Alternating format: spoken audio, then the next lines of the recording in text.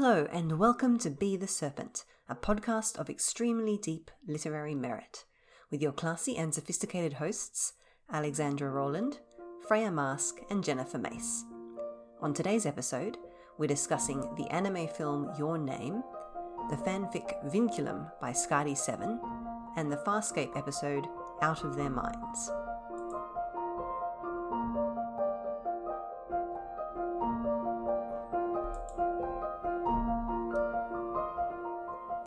Hello, and welcome to episode 96, Changing Places. I'm Alex, and I'm the American one. I'm Freya, and I'm the Australian one. And I'm Macy, and I'm the English one. We are three redheaded fantasy authors. And today we're talking about body swaps.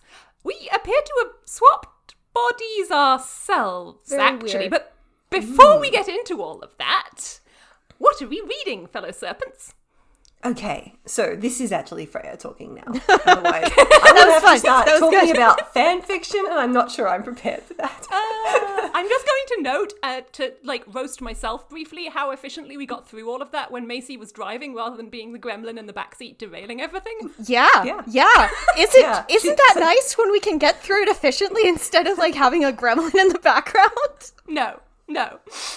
Okay. Well, I will resist the urge to body swap myself into Gremlitude, but what have I been reading?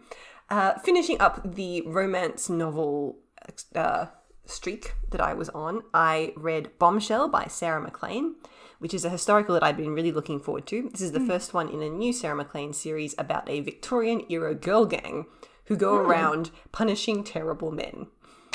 Wonderful. It's great. So this first one was a lovely story about the bombshell of the group who has always gone and done exactly what she wants because she can, because she has money and a title, and is using her notoriety to be able to disappear inside a hedge maze with a man, because obviously she would only be there for scandalous reasons, and then she can punish him for doing terrible things.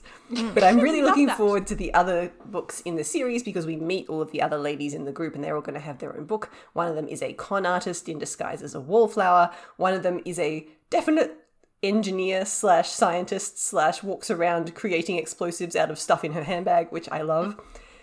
So that looks promising for a series. Then I read The Devil and the Dark Water by Stuart Turton, which is a murder mystery set on a boat in the 17th century. And so the first Stuart Turton that I read was it's one of the Evelyn ones, The 7.5 Deaths of Evelyn Hardcastle. Yeah, which I really enjoyed, but I didn't feel that it stuck the landing. I enjoyed the journey of that book, but I didn't really like how it wrapped up. This one, I really enjoyed the book, and I was a bit nervous about the ending, but it actually turned out exactly in a way that really, really pleased me.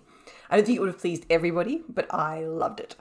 So a very enjoyable, multi-perspective murder mystery where you're not quite sure if what's happening is actually supernatural and to do with this devil that's been cursed onto a ship, and there's people dying and weird signs appearing, and it was great. It was a very fast read for all that it's quite a long book. That's just how living on ships goes, though, right, Alex? Sure. Sure, lots of just random corpses and demonic marks appearing on the sails smudged in ash and things like that. Sure, absolutely. All the time that happens. And I also wanted to talk about a TV show that I watched recently, which is Schmigadoon, which I really wish I had known about and watched in time for our musicals episode, because this is a short series on Apple TV, which is a musical that is very much about musicals. So it's about a young couple who are sort of hitting a rough point in their relationship, and while on a hike where they're meant to be fixing their relationship, they get stuck in a tiny town which is straight out of a musical. And everybody there expresses things through musicals and tries to get them to work through their relationship issues by singing, which the man at least is not happy about. And it does a lot of very, very clear homages and parodies of songs from particular musicals as it goes through, some of which I was familiar with and some of which I wasn't. I found some cool stuff on YouTube explaining some of the references that I didn't get because they're a bit old musicals that I didn't know. But it's very fun. It has Kristen Chenoweth in it. It has Aaron Tveit in it. It's got a lot of quite famous musical people appearing. It's got Alan Cumming as the town mayor. And it's just delightful and sparkly. And if you like musicals, you will enjoy this. Meanwhile, it has been 1 week, dear listeners, and so mostly I have just finished the book I was reading last time, which is Hunger Makes the Wolf by Alex Wells. And I really finished a enjoyed book. it. Yay! I did. You finished reading a book. Yay. It's been Hooray. so long. It really has. Like, genuinely, it. not even mocking myself. I am proud of myself for having finished a book. Good, you should be. I was not being ironic. I was not like Yay. dragging you. Like, sincerely, like, great job finishing a book. I'm excited. It was really good. Lots and lots of feelings about like unions and the ways that workers band together to survive in company towns where the company kind of controls your access to water and food, and how do you resist when that's your circumstance. And it really stuck the landing, and I'm hoping there are more of them. I haven't gone and looked yet. But it's an angry robot one, so it's always a little hard to tell. And otherwise, I am down to only 22 eggs. Listeners, you will be happy to hear. Unfortunately, The further saga. Unfortunately, That's less than 2 dozen. Unfortunately, Well I have done. 12 arriving tomorrow. So Oh no. I may I feel like you're stuck in a computer game where you entered a cheat code to get more eggs, and now you have a never-ending stream of increasing eggs that you can't do anything. 4 series of free groceries for shenanigan reasons, and they all include eggs, and I have to declare bankruptcy because the eggs keep coming and I don't know what to do. There's only 2 more left after this, and then I'll be free. You need to Free of become the the egg fairy for your neighbors, I think. Just just, like, put have a them nice on the little basket. basket, little like Yep, free yep, eggs yes, for Alex. you, and put them on people's Make porches. some hollandaise sauce. I'm not putting hollandaise sauce on other people's driveways. No, not other people's driveways. You make the hollandaise sauce and then you eat it with a spoon into your wretched mouth. And then with I feel like I could probably eat maybe 3 eggs worth of hollandaise before my body would start to feel really uncomfortable amateur, about this. Freya. You can make deviled eggs. That's a good way to get through eggs. You can. I mean, to be fair, hollandaise, you then put it on more eggs. You Yeah. are creating like an eggception. Exception. Right. Really, And also- I've been punned at.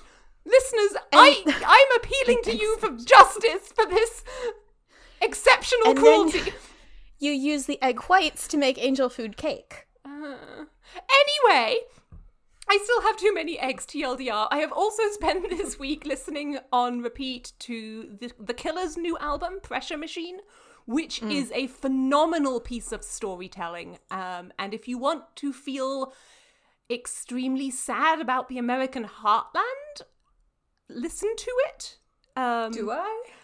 Weirdly, yes. Like, it's very good. It's much more like acoustic than their usual, like, Jenny was a friend of mine, etc. Mr. Brightside. I guess because they were doing it in a home studio, presumably. But it's hard to describe, but it's very, very affecting. And that's what I've been up to in my media diet over the past 7 days. Very good. I have been continuing my quilt project, which means that I have been continuing listening to podcasts. Campaign Skyjacks is, of course, my favorite one. It is, as I have told you before, dear listeners, a actual play, role-playing game podcast about airship pirates in a setting that's inspired by the music of the Decemberists, and it's very queer and wonderful and really literally some of the best storytelling I have ever heard from podcasts. I also read a book that Freya recommended on last week's episode, The Bachelor's Valet. Yes. Yes, which was a MM romance about a gorgeous idiot of a young man. He's so dumb. He's like a golden retriever of a young man, and I love him with all of my heart. He has to be led gently by the hand up to emotional awareness. Correct. And his extremely competent valet. There's a scene at the beginning where the valet has to sort of like very gently explain to him that gay people exist, and that's why he was like having such a good time kissing boys when he was in university. Dear Lord.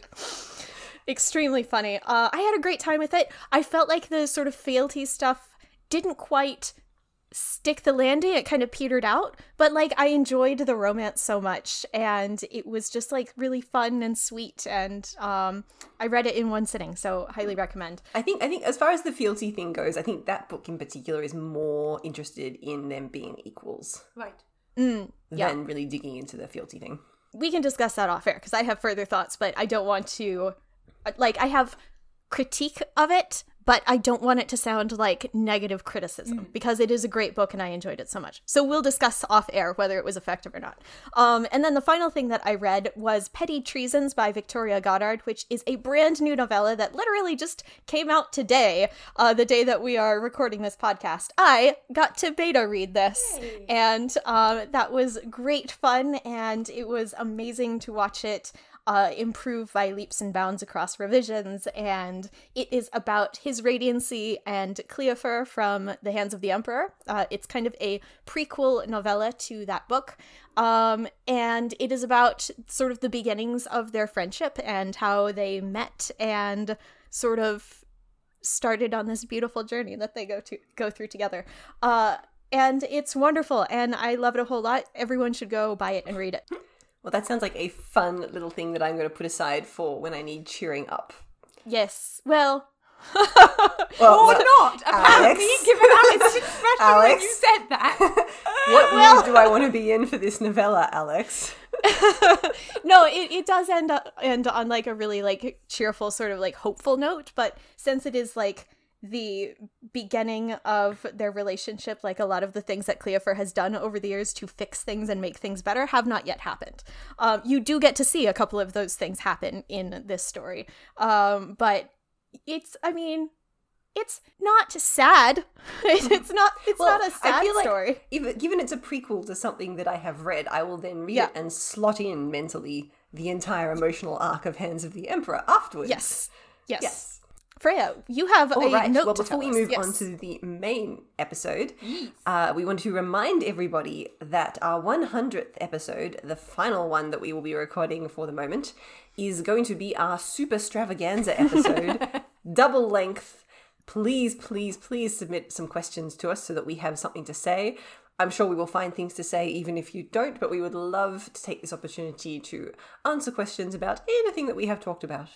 Maybe play some games. Play some games, yes. Play some games, possibly. We Yeah. do enjoy the games. You can go a little broader than questions. Yeah, it doesn't have to be questions. You can send us games as well. Yeah, so if you would like something for us to do / talk about in our episode 100, please submit questions via Twitter or via email or via Tumblr Askbox. Preferably via email. Macy has struck a contract that she will no longer require pigeons, but will always happily look at bird pictures. And I think the day that we're recording that is like November 19th or something. I think we don't know. I think we don't know. We don't know exactly yet, but it will be somewhere in the middle of November. Somewhere. It's fine. We are very organised, dear listeners. We are extremely competent, professional human beings. Correct. Send us questions. In a very uncharacteristic streak, the reason we are less organised on date is actually me. Freya has saved up all of her chaos budget and spent it all at once. Yes, and I'm attempting to fit, debut novel stuff around the first few weeks of November. So, but fear not, the episode will be recorded at some point. We bloody hope so. At some point. No, we're just going to stop at episode 99 and just be like stuck on it forever. Anyway, should we have an episode? Speaking of episodes, well, we do have an actual episode to get to today. Macy, and so. Macy is going to start us off with a absolutely gorgeous movie, which is the anime feature-length movie Your Name, which I believe is Kaminowa in Japanese. And this is a body swap film, shocking you deeply given the topic of our episode. So this is a movie about two high school students in Japan, a young man named Taki who lives in Tokyo and a young girl named Mitsuha who lives in a small town and is a shrine maiden, who start waking up in one another's bodies. And at first they kind of think it's a dream, they don't know what's going on, but they fairly quickly figure out that they're swapping places and start leaving each other's notes, writing diaries for each other and kind of going back and forth and trying to more or less keep their lives in order and getting to know each other and getting to know each other's way of life. And part of it is, Mitsuha has always wanted to go to Tokyo. She doesn't really like she feels kind of stuck in this little town where there's 2 pubs and no cafe. And so there's some really gorgeous scenes early on where she goes in Taki's body to a cafe in Tokyo and orders mango pancakes with Taki's extremely confused friends. And they're just like, why do you keep using the feminine term of yourself and like calling yourself watashi, and you're sitting in like really neat seiza, and what's happened to our friend, and now you're sewing someone's skirt for them? What's going on? That was such a beautiful movie. I watched it last night, and it was so just pretty. like, the animation is stunning. The story is like so heartfelt and meaningful. And yeah, I really, really loved it. Freya? Yes, I also really, really loved it. And I do think that the animation is something that makes it really stand out. And you mentioned that the body language changes. And I was really impressed. I kept picking up on these small details of what I would think of as gendered body language that wasn't even in a social situation. Like the scenes where Mitsuha as Taki is lying on the side, sort of like with the phone up and scrolling through things, and has this sort of like that expression that you get when you're sort of reading something on the phone that you're kind of enjoying, but just the way that her shoulders hunched in and that sort of the posture of being on the phone just looked really feminine. Interesting. And I think that the effort that the animators go to distinguish that even when the character isn't talking or you can't hear their inner voice is really impressive. That's super interesting because I think, and we'll talk a little bit later on about a live action one, you see this with an actor when an actor is asked to basically embody another actor, right? When they do the body swap trope. But yeah, and it was so lovely. And like it's just such a visual film, like even though it's about, like, I mean, we can spoil, should we spoil this? Well, feel like I we will sort of- say to our listeners, we're going to talk probably a little bit about the central twist of your name. And I would say, I think it watches better if you go in not knowing that twist the first time you watch. I would agree. So if you're thinking about watching this, maybe skip the next 5 minutes or maybe skip this episode because it's an amazing film and I really think you should watch it if it sounds like your thing. I completely agree. Like, stop the episode, go watch it, come back. Okay, you're back. Welcome back. So yes, this being a film about a connection between people that crosses both time and I guess really like versions of reality, but mostly about time slip. I was really, really impressed with the unspoken storytelling of imagery in this. Yes. Like the fact that one of the things that Mitsuha and her family do is weaving and creating woven cords. And then when you're seeing some of the more, I guess, stylized versions of her and Taki, you have that like red string of fate connecting them. So there's this thing to do with weaving and cords and different realities coming together and timelines coming together in a knot and string. So that there was so much string imagery, which I really liked. And also there's this constant repeated image of doors opening, like sliding doors.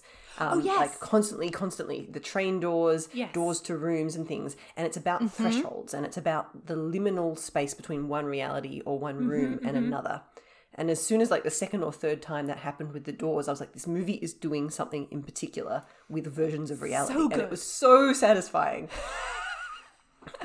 Good call, Freya. Good call. No. Like you can get it in a book, but an author has to be very specific about it. Like I've written something with strings and tethering and like repeated use Motifs. of, I love a leashes and motif. things. I love a motif. Yeah. So you can write a motif in, but you have to use words to do it. So you have to use some of the words, whereas this, it's just, sometimes it's just brief, sometimes it's just, this is how we're choosing to present something. And so it sort of slips by in the background, but it builds up to something big. Yeah.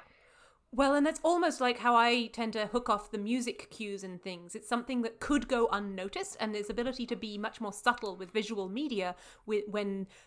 Of course there is a shot of a door opening. People have to go through doors, right? But it's still a choice that they made to animate it that way, and so it can be much more subtle. That's so cool. Yeah, I mean, this film could have been doing something with musical cues in terms of like which timeline we're in, which character in it I would not have noticed at all. I was like, music pretty.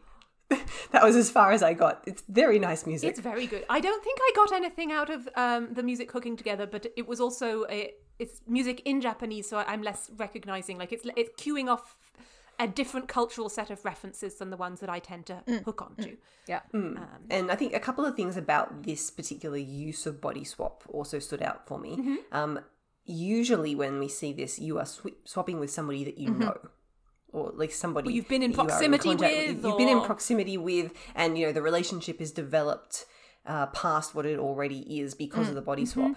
This is one of the, I can't think of many others that I've seen where you are swapping with somebody that you have literally no prior contact with or connection to, and you have to build your connection through the body swap alone. Yes. The other thing that I noticed about the body swap that I thought was very cool was how much the people around them noticed, and like they didn't really like come out and say like, oh, I've body swapped with someone, this isn't my life, like who are you, what's going on, other than like the first kind of panicked instance of it that we don't see on screen, because everybody comes back the next day and it's like, you were really weird yesterday, and Mitsuha, who's returned to her body, is like, what do you mean, what are you talking about? And we kind of find out about it at the same time that she is finding out about it. Right. And then the people around her, specifically her grandmother and her father, both notice that that's not her in her body. Like, oh, you're not you. Like, who are you?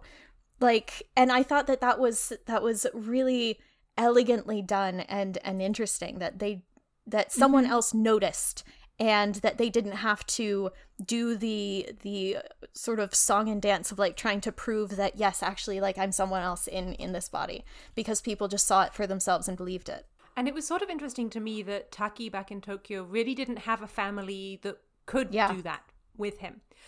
Some of his friends, I think, sort of got it. The fellow waitress that he had a crush on at the beginning sort of was like, you're being much more feminine and cute now. But, like, I don't think that even she really got it, because she didn't really know him that well before the switching started. Right. I was wondering, Freya, about the swapping with strangers thing. I think that it is possibly attached to some of the soulmate world building in some soulmate AUs and fic. One of the things that might happen with a soulmate is you might reach a certain age and then randomly body swap into your soulmate. I think I've seen that around like once or twice, and that's like how you meet them. And that certainly fits with, I think, with how this story was told, because it had that red string imagery. It had this sense that they were destined to be together in some way. Right. And you're right that the body swap kind of kicked off their knowledge of one another and their soulmate-ness. Although, and the ending being kind of like bittersweet, where like I have this thing about memory of loved ones disappearing where I find it incredibly affecting, and it really like wrecks me as a trope. Yeah. And I could sort of, and watching it happen, like watching them try, because they're in the middle of this, trying to stop a comet from hitting a town or getting people out of the town by the time the comet hits. And there's plot going on, so there's no time for them to do what they're trying to repeat one another's names. They're frantically trying to remember, but they're also trying to do plot things, and so they get out the other end of being successful in the plot and have forgotten one another's names. And I found it was so interesting, especially the use of technology, that because it's a modern film, they communicate in their phones, like in the Notes app and Diary apps, and so that stuff vanishing. Yes. Oh, that felt scene. it felt very real, because if it had been a handwritten diary, like there would have been something more about the magical to do it, but it felt just so quick and inevitable that all this evidence that you had has been deleted from the cloud. Oof. Yeah. But at the same time, you have that sort of like note of hope at the end, where they finally do come face to face again in later life. And have a moment of recognition of, I'm meant to find this person. I've been waiting for this person, even if I can't remember why. I found it super affecting also. There's a couple of times earlier on as well where they wake up from a dream, or they're standing somewhere and they see something and they start crying. Each one of them it happens to separately, just because there's something that their body is remembering, like with the physical emotion that their mind doesn't have the context for. Yes. And I was just like, that's so good. Such a good film. I can't wait to re-watch this because I think it's going to be like, it does make some very interesting decisions in the first 20 minutes or so, like choosing not to show you the first time that they actually swap, just show you the aftermath because you're only in Mitsuha's point of view. Oh, really good. It's really good. This is the second time I've seen it, and I still cried at the midpoint pivot, and you know exactly the scene.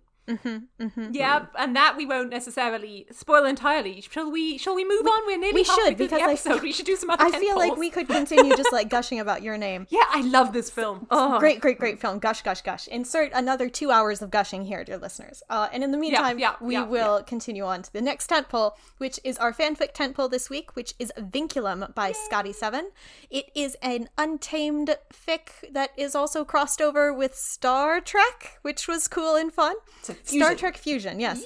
Well, it was kind of a crossover because there were some shared characters. Like there was only Riker. Riker and there was only Riker. Yeah. Okay, I'm not familiar enough with Star Trek to argue past that. There was Deanna I think we'd still Deanna Troi, call it a fusion in as much as like Harry Potter fusion still can have the same Dumbledore. Yeah, it's kind of in that halfway point between fusion and crossover. Really, I think that I would agree that it is more of a fusion because it's more about taking the characters from the Untamed and putting them in a Star Trek situation, a Star Trek kind of plot. And the plot that this is...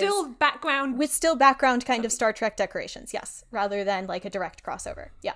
So the Star Trek plot that they're in is that the Yi City OT3, which is Xiaoxing Chen, Songlan, and Shui Yang, go down to a planet for a reconnaissance mission. There's a sun flare. Shui Yang picks up an artifact.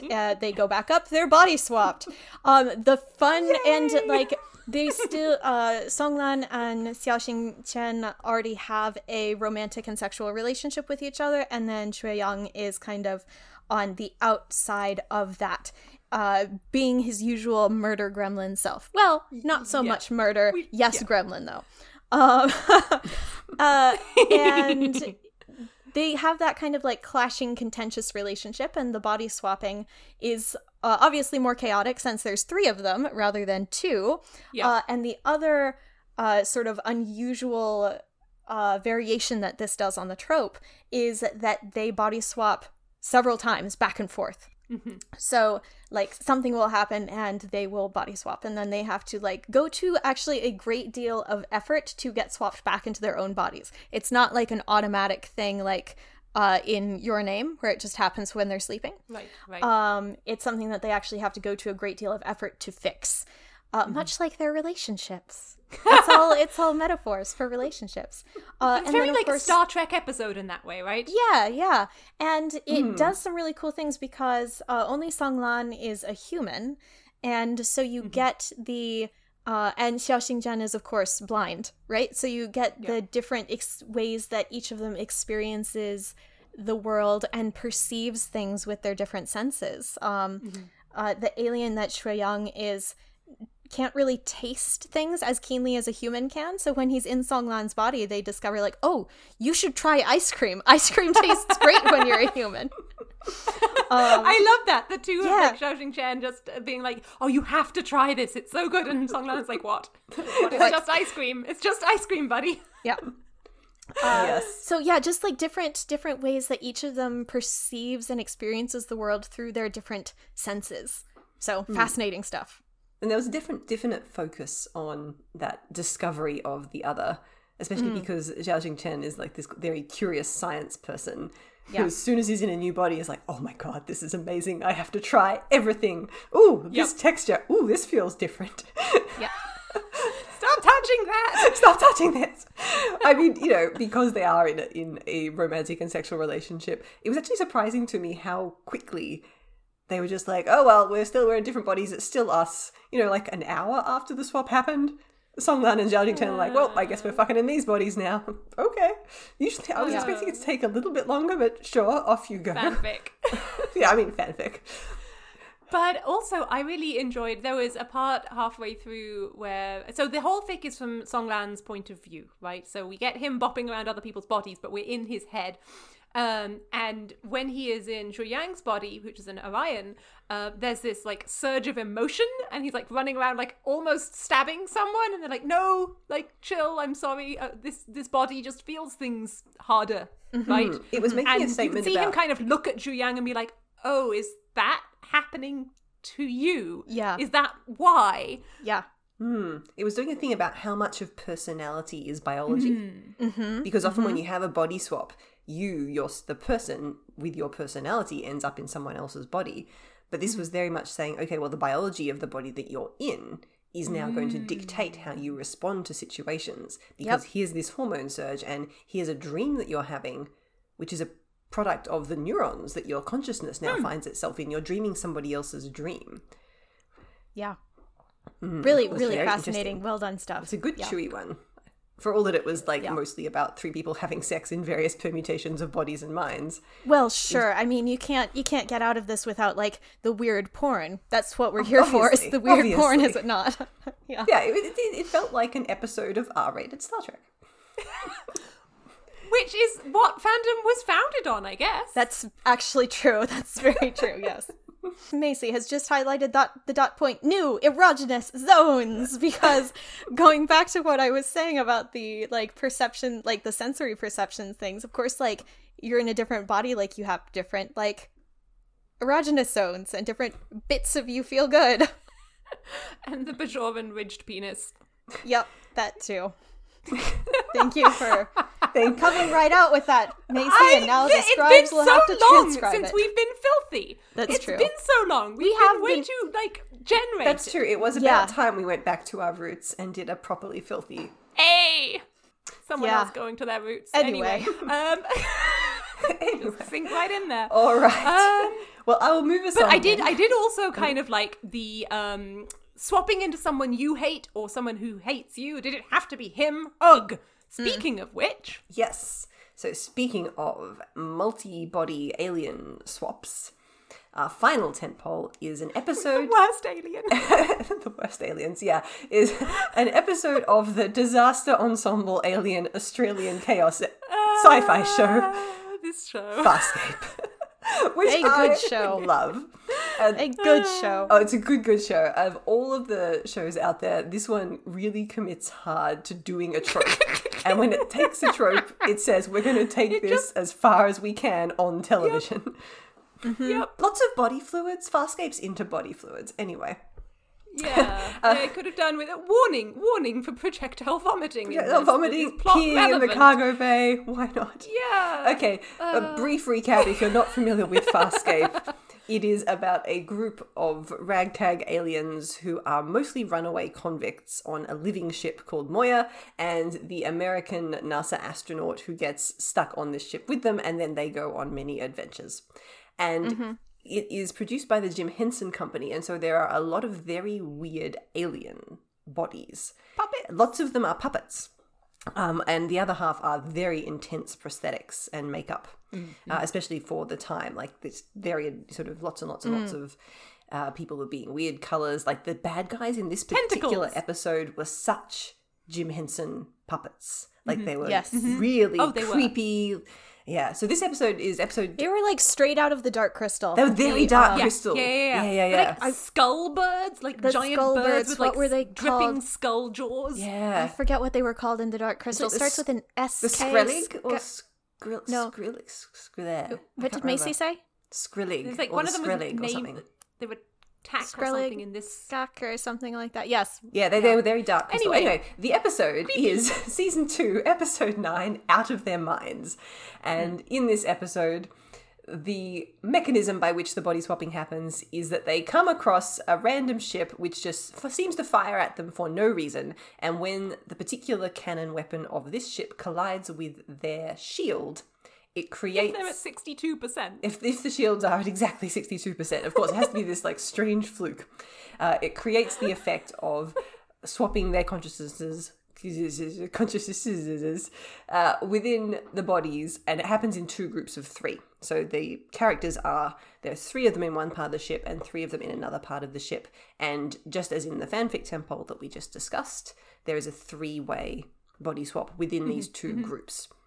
And halfway through the episode, there's another swap also within those groups. So you get to see each of the characters attempting to be the other parts of the characters, which you can tell the human actors who are doing this are having a great time. A great time doing this. I think I quite liked that the first time the swap happens, there is doubling of the voices for a while.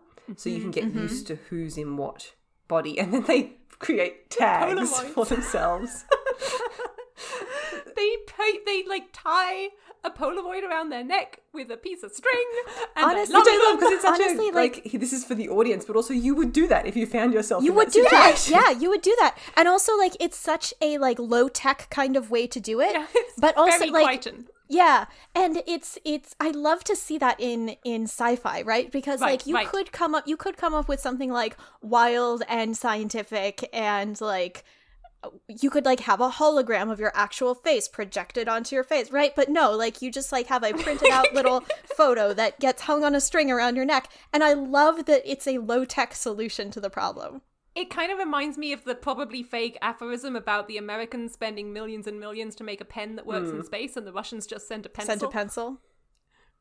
I think that was true, actually, but the pencil was a bad idea because of graphite.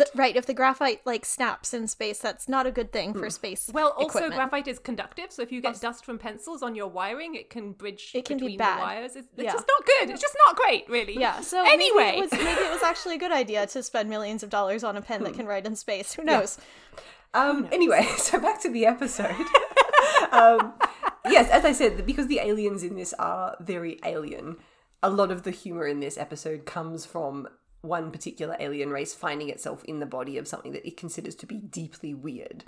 And especially the humor of the person who is most affronted at being in the human body is the alien character, Rigel, who we kind of think of as being like this like small toady gremlin who kind of scurries around, but he is so affronted that he is in this disgusting human body and wants his perfect royal self back. Yes, it's good. He's great. Rigel. And like the actors continuously say that he smells as well. So as the audience were like, this is like a smelly toad. There's a smelly toad who farts a lot. But also the fact that one of the characters, the pilot, is neurally and bodily linked to the ship, Moya. And suddenly somebody else's consciousness finding themselves within this neural link, they don't know what to do. And Moya doesn't know what's happening. And so you have like this sense of real danger and threat coming because you do find a consciousness in a body that it can't deal with. And when Pilot's consciousness goes into somebody else's body, into Chiana's body, the body reacts badly, like almost starts becoming very unwell with it. Yeah. Right. Sort of like an organ transplant, like the body trying to reject the transplant. Yeah. It winds up the tension very, very effectively. And I was particularly fond of the acting choices of the two folks pretending to be Chiana, right? Yes. Like, they had a lot of fun with body language because Chiana is the, like, slinky femme thief type. And so you have the big muscle dude, like, kind of curling in on himself and, like, fluttering. Anthony Simcoe doing the, like, head wiggle and they're like, oh. Yeah. Oh, really? That was so and good. Seducing Crichton. It was wonderful. And then, you have the more basic thing of Crichton in Aaron being like boobs, and then he just basically makes them jiggle. I'm so tired of. I know. Yeah, so I have further thoughts about that, and I think I want to like discuss them in the next section that we get to. Okay. So let's put a pin in that and come back in it. Say what? There. I mean, your name. We've got a Wikipedia research in between, but then I see the section. We'll give you a space. I mean, your name kind of did a similar thing as well, but. Yeah, and it's like, do we need to? And actually, so did Vinculum. Like, they all hit that trope of, like, we are going to sort of violate each other's bodily autonomy while we're body swapped. And I want to come back to that, like, later when we talk about, like, using this for comedic purposes. So, coming back to that. But then there was the actually faintly sweet flirtation between Dargo and Chiana once they're back in their own bodies. I mean, he tried. Bless his heart, he tried. I do love Dargo. He tried. So this is. I will read you what I put in my dot points, Dillis. Yes. So the big bluff, like face tentacle having alien and the lithe slinky thief alien. The big bluff alien says to Chiana, "I really enjoyed being inside your body.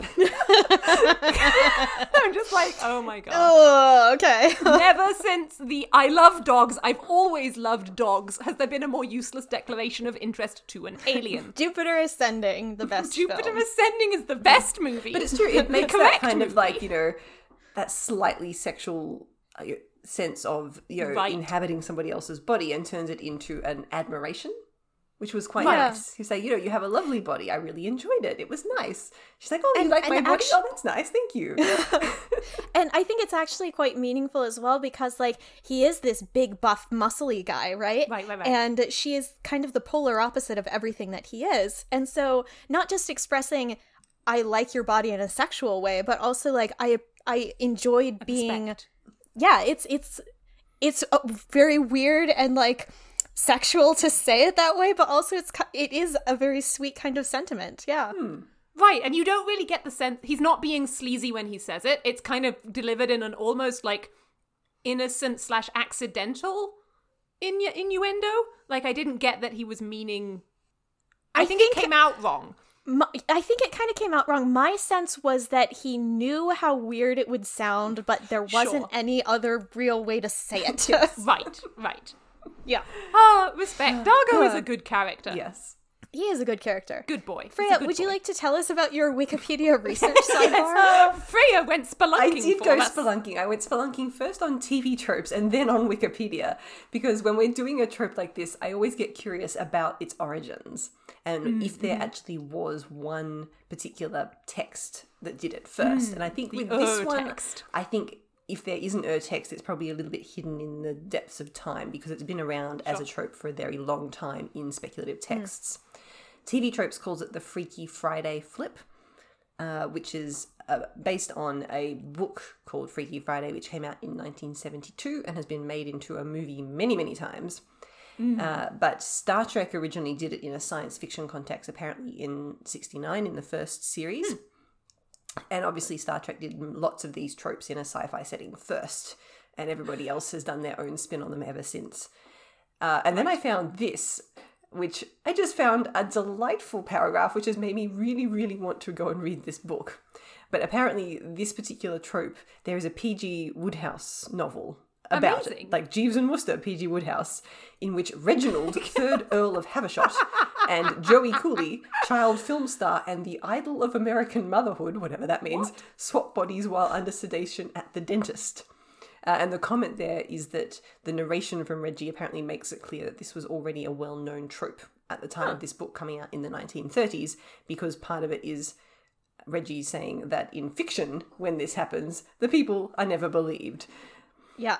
Amazing. That's almost reminding me of the movie from our authorial glamour episode. Where he's like, but little did he Little know. did he know. He's like, that's a bad sign. So I really want to go and Characters find who this hear particular that. Woodhouse novel now, because I think he would do quite fun things with body swap. But yes, it's a very old trope, and I think what we wanted to talk about is what are the uses of this trope when it's used in a narrative. And so, like, we have a wonderful list of the taxonomy here.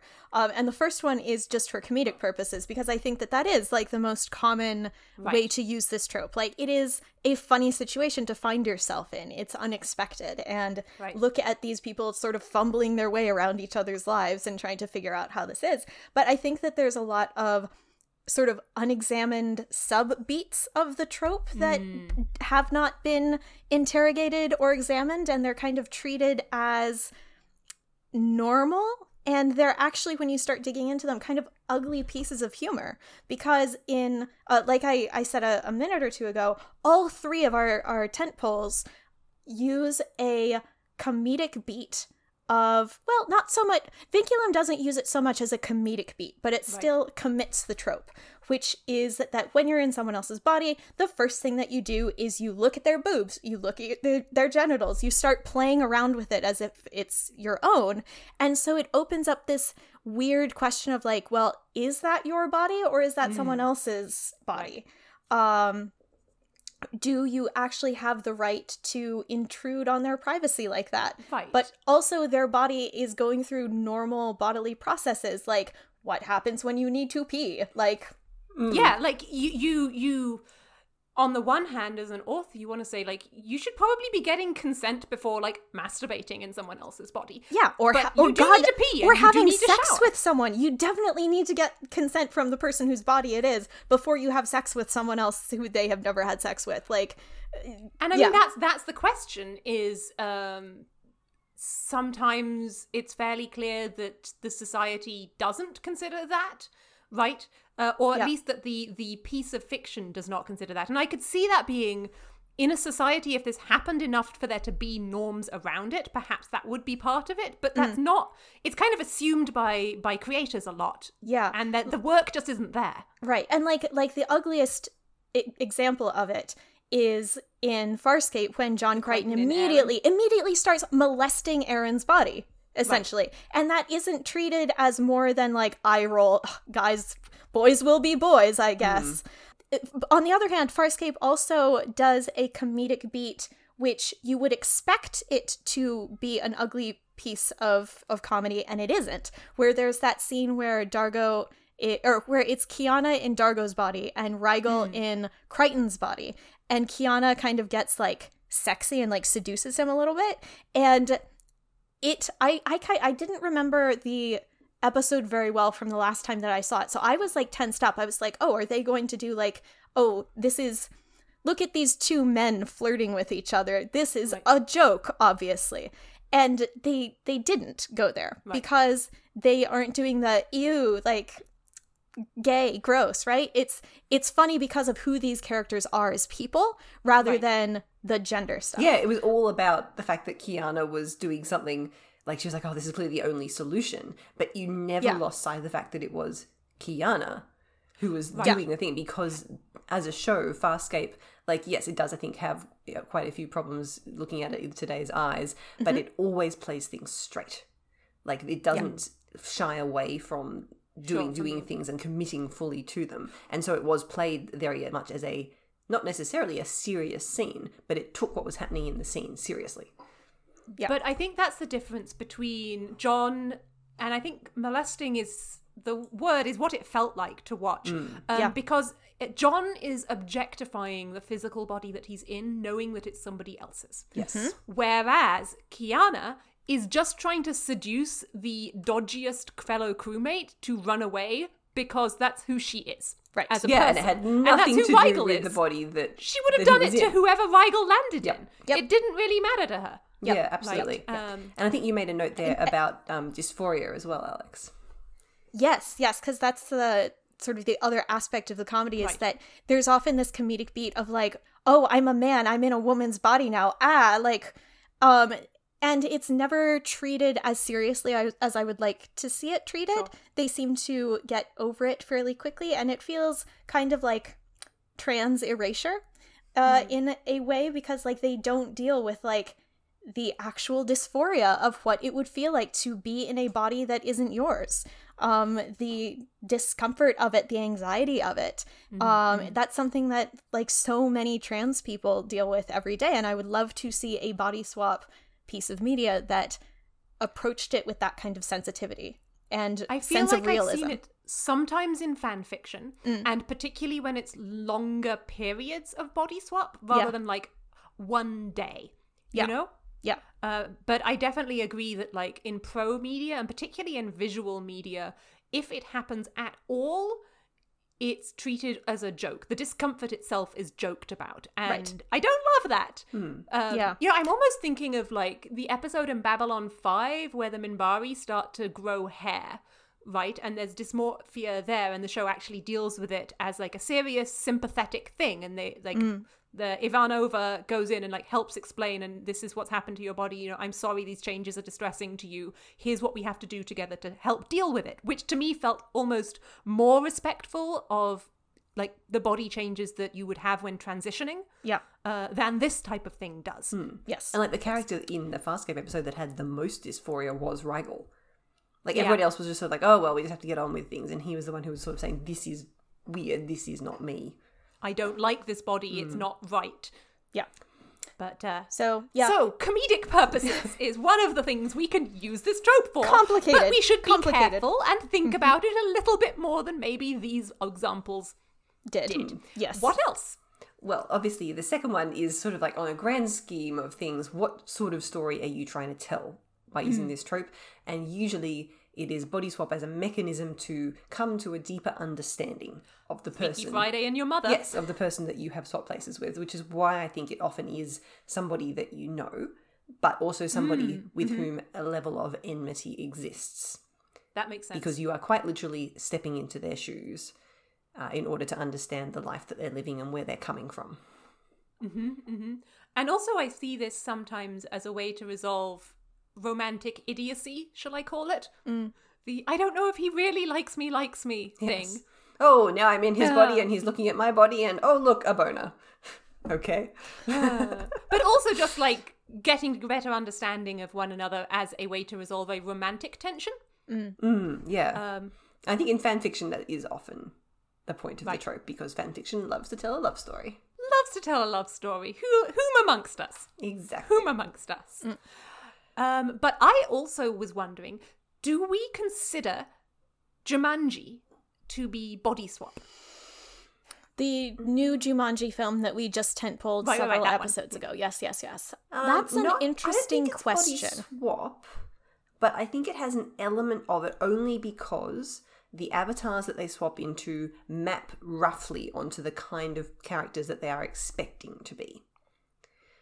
Like, I think more of it is to do with the fact that you're becoming somebody completely different to yourself, but there's not necessarily that you're going through the experience of somebody else, apart from the fact that the like nerdy, not popular girl gets put into the body of someone who is like drop dead gorgeous and is going through being the pretty girl what that means and her relationship with the pretty girl in quotation marks. So I think there's some elements of it, but I wouldn't call it straight body swap.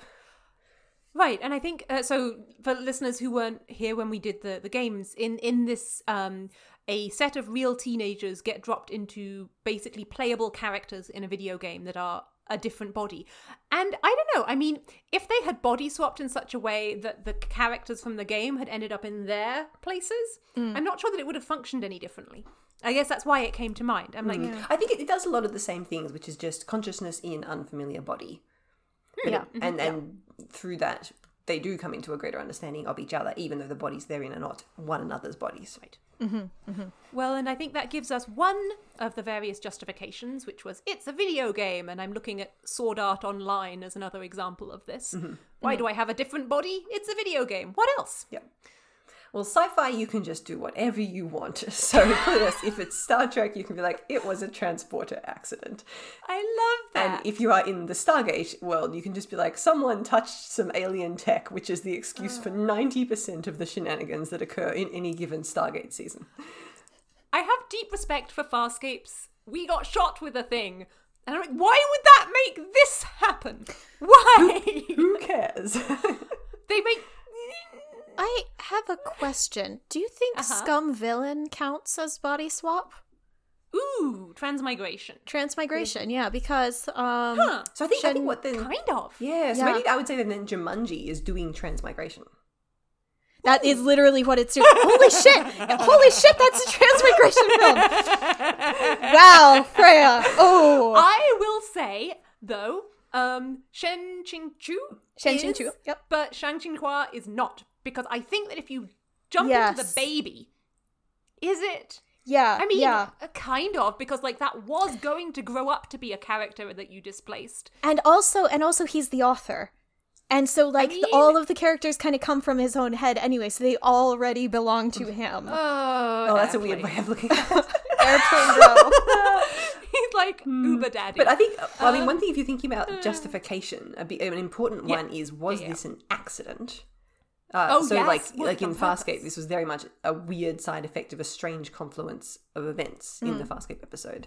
Or is this something that was inflicted upon them deliberately, or is it a deliberate thing? Like, is it a spell or a curse that exists for the purpose of making you see somebody else's point of view? Well, that's one thing I really appreciated, shall we say, about Vinculum, is that in the end it's like, yeah, you picked up a dagger, and the dagger is like a physical manifestation of this chaos being from another dimension that's fucking with you, and I'm looking there like, that is very Zhu Yang. Like, Yeah. that suits him very, very well. So it's like, was it on purpose? I guess it was on the dagger's purpose that they were swapping. And from a more Maybe. like Doylean narrative point of view, it works with those particular characters from The Untamed because there is actually an element of one of them inhabiting the other one's body in the canon. Yes. Yeah. Yes. And in more than one direction, because you could argue that by reanimating Song Lan himself, Zhu Yang sort of inhabits Song Lan in the same way that Shao Jing Chen's eyes inhabit Song Lan. Yeah. And then there's the whole thing with Wei Wuxian doing empathy and sort of reliving the events that happened through their perceptions, which is also a little bit body swap, a little bit. Yeah, it is, kind of. Yeah. Amazing. What else? Variations in the mind-brain. I think that was what I talked about earlier, where depending on how you want to play the trope, you can take advantage of to what extent are you in somebody else's brain matter, and to what extent does that then influence your dreams, your personality, the memories that you have. But going back to what you said about like, why would this happen? Is it just an accident, or is it something that was meant to be Chaos Demon Handwave? In your name, it felt like it was like there's not really an explanation for how it happened, but there very much felt like there is a why.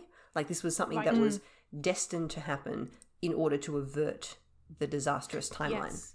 Right. Because like fate was kind of doing a thing to heal itself. Yes.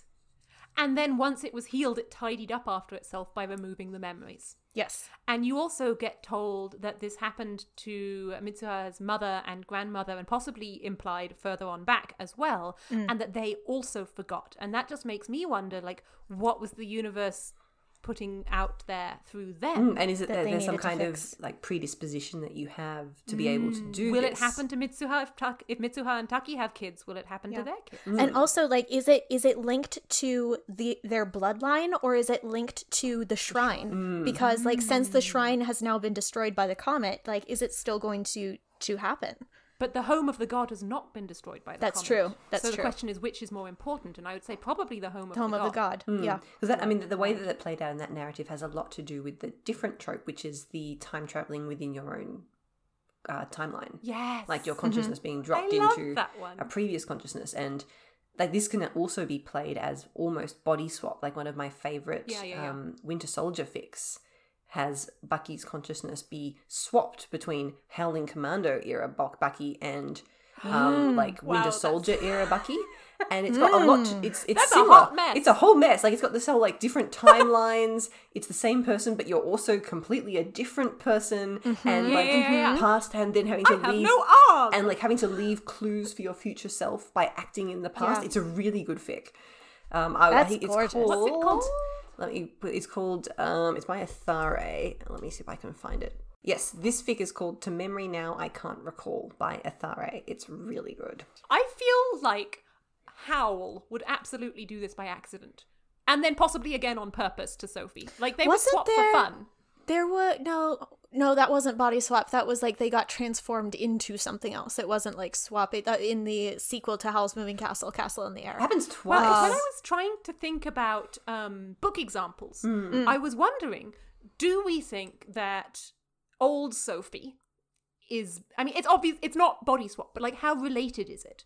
Well, so you do have the element of like dysphoria and kind of getting used to a body that isn't your own. And it's an externally sourced thing that happens. But I think that that's as far as I would go with the compare-contrast. I think that the interesting thing there is that she doesn't Okay, I'm thinking it out now. Okay, Yeah. It is important to me in a body swap that part of it is that the consciousness lands in a location and setting that matches the physical body, not the consciousness. So transmigration is closer because you're going into the place where Shen Qingchu is meant to be, and everyone around him expects him to act like the body. Whereas Sophie is just being transformed in place, and the body no longer fits the setting rather than the other way around. Does that make sense? Yeah, and I think in something like Yes. the plain Freaky Friday swap, you are expected to the best of your ability, live the life of the body that you're in. That's right, part and of that's the a trope. huge part of it. Yeah, exactly. And that's, I think, why the transmigration really does ping off a lot of those tropes, because you have to blend in, right? You have to make it work as the other person. Yeah. So books that do this. Has Pratchett done this? I I feel like he should have. Yeah, I was trying to remember this, and I can't think. I mean, unless it's one of the like older Discworlds that I haven't really read. Yes. Sort of. No, but that's more time travel. That's not really body swap. I was going to say Night Watch. Oh, the Vimes one? Yeah. So he kind of goes back in time. It's like everybody else thinks that it's body swap because like he is transported back in time, both body and consciousness, right? And they think that he tells them like some other name, right? And so they But he is It was still the famous himself dude. in his own Yeah. body. It's more sort of just Yeah. it's just being But he's filling it's the just role. time travel. It's almost like the thing in Guardian where Kunlun, where What's his name? goes back Yeah. in time and becomes Yes. What's famous his name? general. The Kunlun. other what's his name? The Yes. main character of Guardian.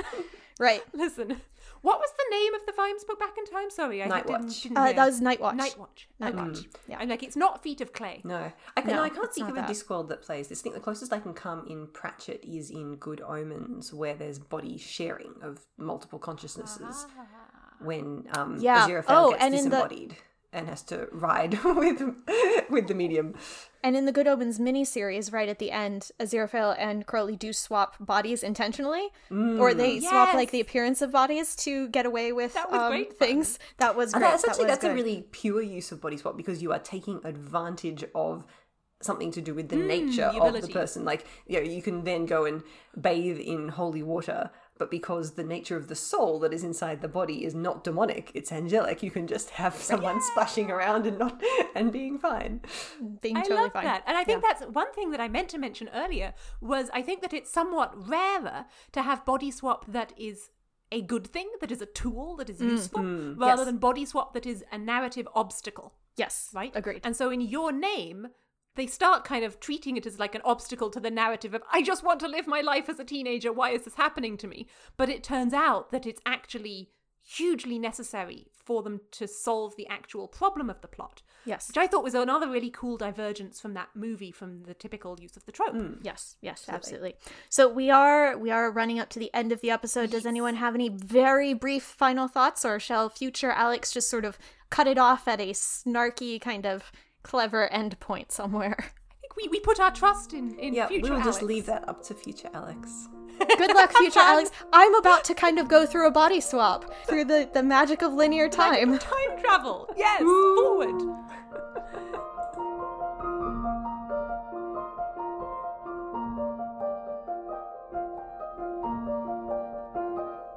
Hello, everybody. Thanks for joining us for this episode of Be the Serpent, a podcast of extremely, extremely deep literary merit. I've been thinking a lot about all of our tentpoles since we recorded this episode. There's something about this trope that really works for me and interests me and makes me want to tug it apart and consider all its pieces. I don't know if it's my medical background, but I think that does contribute a bit. There's nothing like working in medicine to make you aware that we really are our bodies. We're at their mercy, we're their caretakers, and they're so important in how we experience the world. But I also love that body swap is a trope that can lend itself just as well to fluffy, cracky romance as to really quite disturbing body horror. It's the little black dress of sci-fi tropes, honestly. And now, for the next episode, 2 weeks hence on October 20th, get ready for possibly some singing and definitely for Macy and I to spend at least half the episode regaling Alex with stories from this one time at choir camp, because we're talking about music in speculative fiction. Not musicals this time, just music.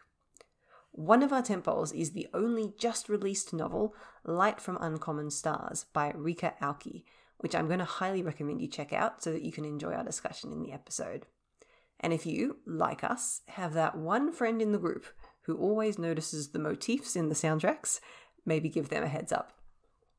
Questions, comments, breathless adulations? As ever, you can get in touch with us at serpentcast@gmail.com, and we're at serpentcast on Twitter and Tumblr. If you do enjoy the podcast and would like to support us, you can still find our Patreon at patreon.com/serpentcast, or consider leaving us a rating and review on iTunes so we can continue to reach new listeners. And by the way, I'm sure we'd enjoy being inside your body. You're taking good care of it.